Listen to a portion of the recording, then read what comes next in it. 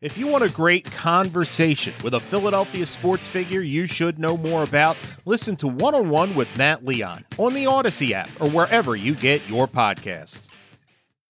KYW News Radio original podcasts.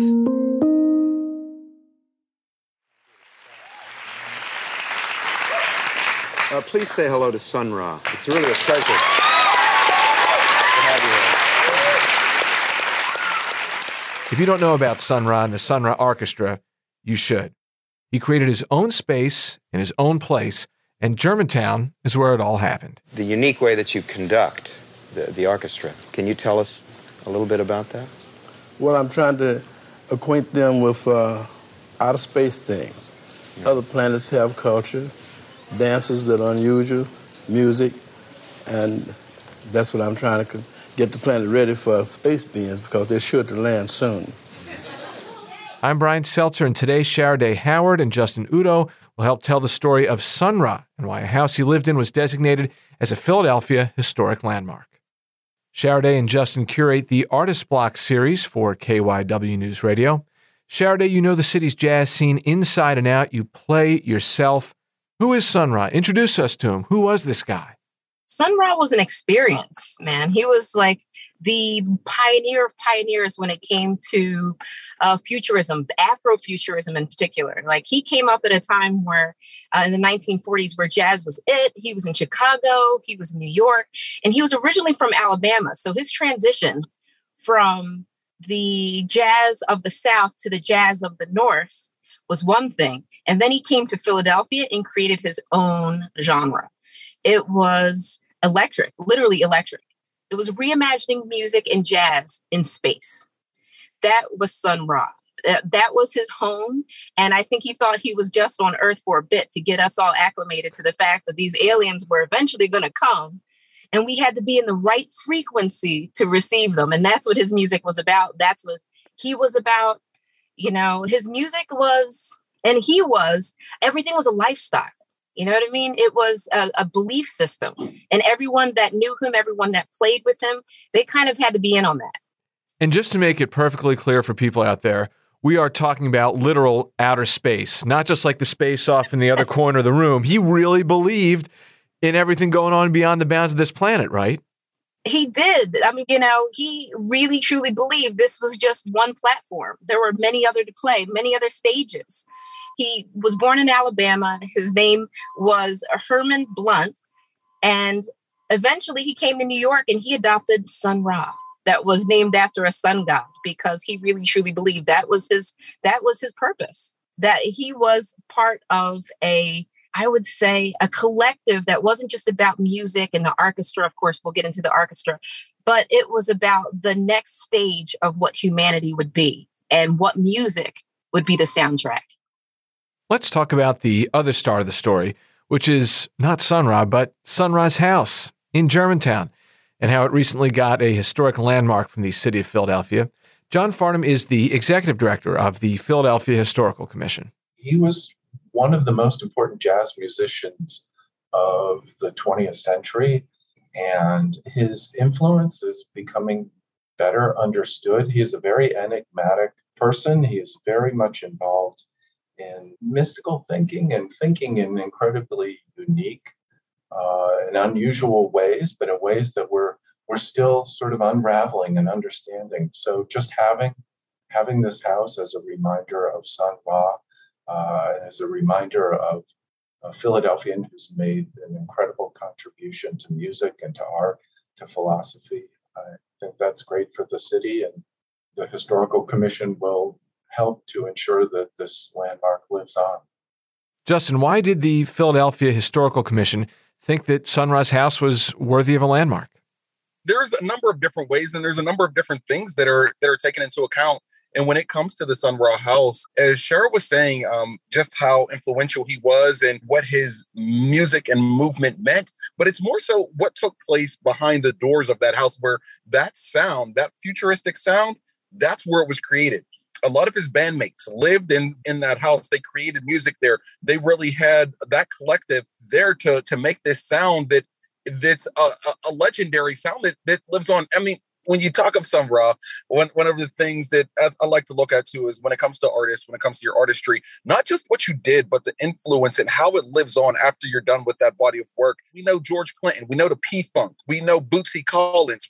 This style that we hear with all of these artists, that's thanks to Sun Ra. And if we go and we look a little further, you see Dr. Dre, the G-Funk that he uses, that's Sun Ra. You look at Timberland, and all of this music that's currently being put out and currently being made, all of these producers, all of these musicians, some of their biggest hits and their sound that they're known for is Sun Ra's house. And that sound was created in that house on Morton Avenue in Germantown. So, which is really a spectacular thing. So that's one of the reasons the Historical Commission of Philadelphia looked at it and said, you know what, this legacy is living on. This is a living legacy still. He might not be with us in that form anymore, but it still lives on in this house. And that house has been designated a historical site. And a great thing about what they can do with that is, with the house living on, is it had to undergo renovations. It partially collapsed a few years ago. So now it's given not just a designation, but it's given protections. It's given things, investments will be put into it to make sure that it's around for a good time to come. We hear about situations like this a lot where there are people or things who, in the moment of time when they existed, perhaps didn't get as much appreciation or recognition as they did after the fact, either later in life or sometimes posthumously. Sharaday, with Sun Ra, how well known was he when he was at the peak of what he was doing in that moment while he was performing? How was he respected by his peers within jazz, within Philadelphia? Was he a guy who was really well known if we turn back the clock maybe a half century ago? The 1970s was his thing. He came out and started all of these amazing movements in the late 60s, but the 70s was his jam. That's when he really was at his pinnacle locally. And when you speak of people who posthumously are understood and appreciated and seen for who they are, that's quintessentially Sun Ra. I think his theories, whether it be, avant-garde or not, because I think outside of Philly, people respond to him and say maybe he was avant-garde. People in Philly, they say pretty much he was just electric. He was the foundation of a lot of what futurism and jazz was. And he really spoke to this idea of, it was perfectly in that period of civil rights movement, because a lot of what he did was kind of let the world know that Black people aren't a monolith. We aren't just one thing. We aren't just the theory of what jazz was, the idea of what jazz was. He wanted to let people know that we were all of the things and that Black people were capable of all of the things. So he was very much of the period, but maybe really his legacy is much more layered than what they saw at that time. But hindsight is 20/20, Absolutely. If you ever pass by the Sun Ra House or stop by to check it out in Germantown, there's a feature about it you can't miss. Justin tells us more about that coming up.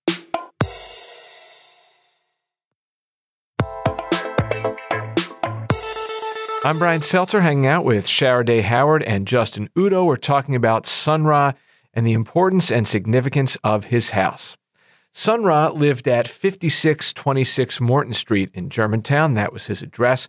Justin, what's the house like? What's that part of the Germantown neighborhood like?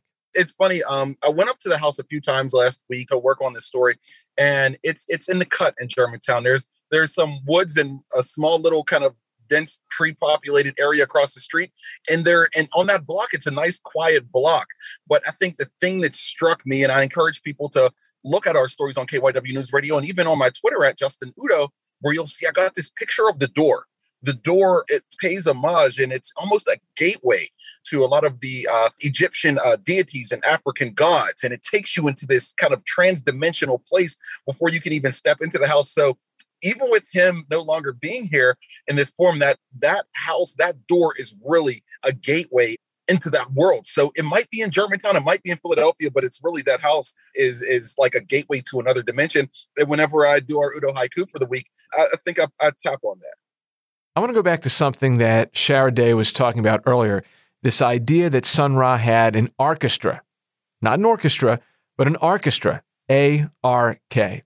Let's hear from John Farnham again. He's from the Philadelphia Historical Commission, and he spoke about the role that Sun Ra's house played in Sun Ra's music. Philadelphia is a great city for jazz and for music generally. He incorporated many Philadelphians, many musicians from Philadelphia into his band. One of the incredible things about Sun Ra is that he not only directed the jazz band, but he lived with his fellow musicians. There are several musicians living in the house with him at Morton Street at any one time, and incredibly prominent musicians like Marshall Allen and John Gilmore. Because of that communal living, they were able to produce incredible music, rehearse at any hour of the day or night. They'd sometimes rehearse from midnight to 6 in the morning. This house was really fundamental in shaping the music that they produced. Sharday, this is such a key detail to this story. That house on Morton Street helped inspire Sun Ra's music. It was the mothership. This is where people were taken off to go to somewhere else, reimagined. It was a matter of, this house is where over 20 to 30 of the rotating artists came in and out of this house. The orchestra is, of course, think about it, the arc. He's thinking in terms of, okay, we're going to put everybody on this amazing ship and we're going to take off. We're going to go somewhere where no other life forms have been before that have touched this earth. And we're going to include not only sound and theory and religion, all of the elements were in this house. And I like that Justin talked about that doorway, because if you look around, it was so isolated. That whole space is so isolated. You could just about live any life that you wanted to live out there. And the neighborhood, the community, he was such a huge part of this community, of the Germantown community, that people respected it. It was like the Ark. They walked on, and I think they were included in this experience. He really made sure that the community was involved. He played not only nightclubs, he played libraries. He was a lecturer. He did things to make sure that the community was not only educated, but they were transcended. They somehow were able to take that next step as human beings. And he made sure that Germantown got kind of the best of it. And I think he's respected to that day for that. I have a friend named Slow, who's one of his surviving orchestra musicians. He's a close friend of mine. We ride motorcycles together. He still lives this lifestyle. He believes. I mean, he knows that this is just one stage. Earth isn't it. And he still plays the music. And we've played together a few times, and I just can't remember. I was on the guitar and I just stopped. I just turned around and looked, where is he taking me right now? And he said, at one point, I wish you could have been there. I wish you could have been in that house. I wish you could have touched your feet on that ground. We would take our shoes off and walk through the grass, and we would get connected because we were Black gods. Sun Ra suffered a stroke in 1990. This past Monday, May 30th, marked the 29th anniversary of his death in 1993. But here's the thing. The spirit of Sun Ra and what he and his band created in that house on Morton Street, it lives on to this day. Some of his former collaborators still play there, even live there. Over the years, the house started to fall apart. John Farnham and the Historical Commission hope to do what they can to help keep the home alive. The house did suffer from some deferred maintenance, and many of those maintenance issues have been addressed recently, mostly with the help of a nonprofit that is involved in music and music history.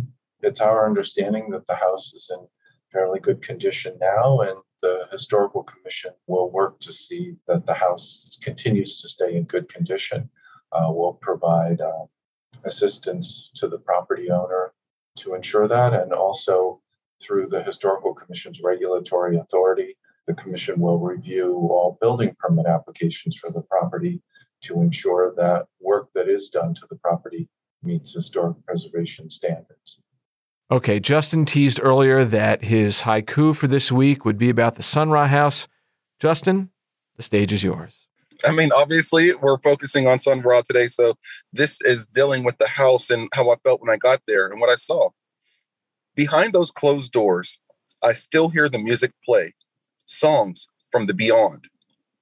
Behind those closed doors, I still hear the music play, songs from the beyond. An Udo haiku. Great stuff, per usual.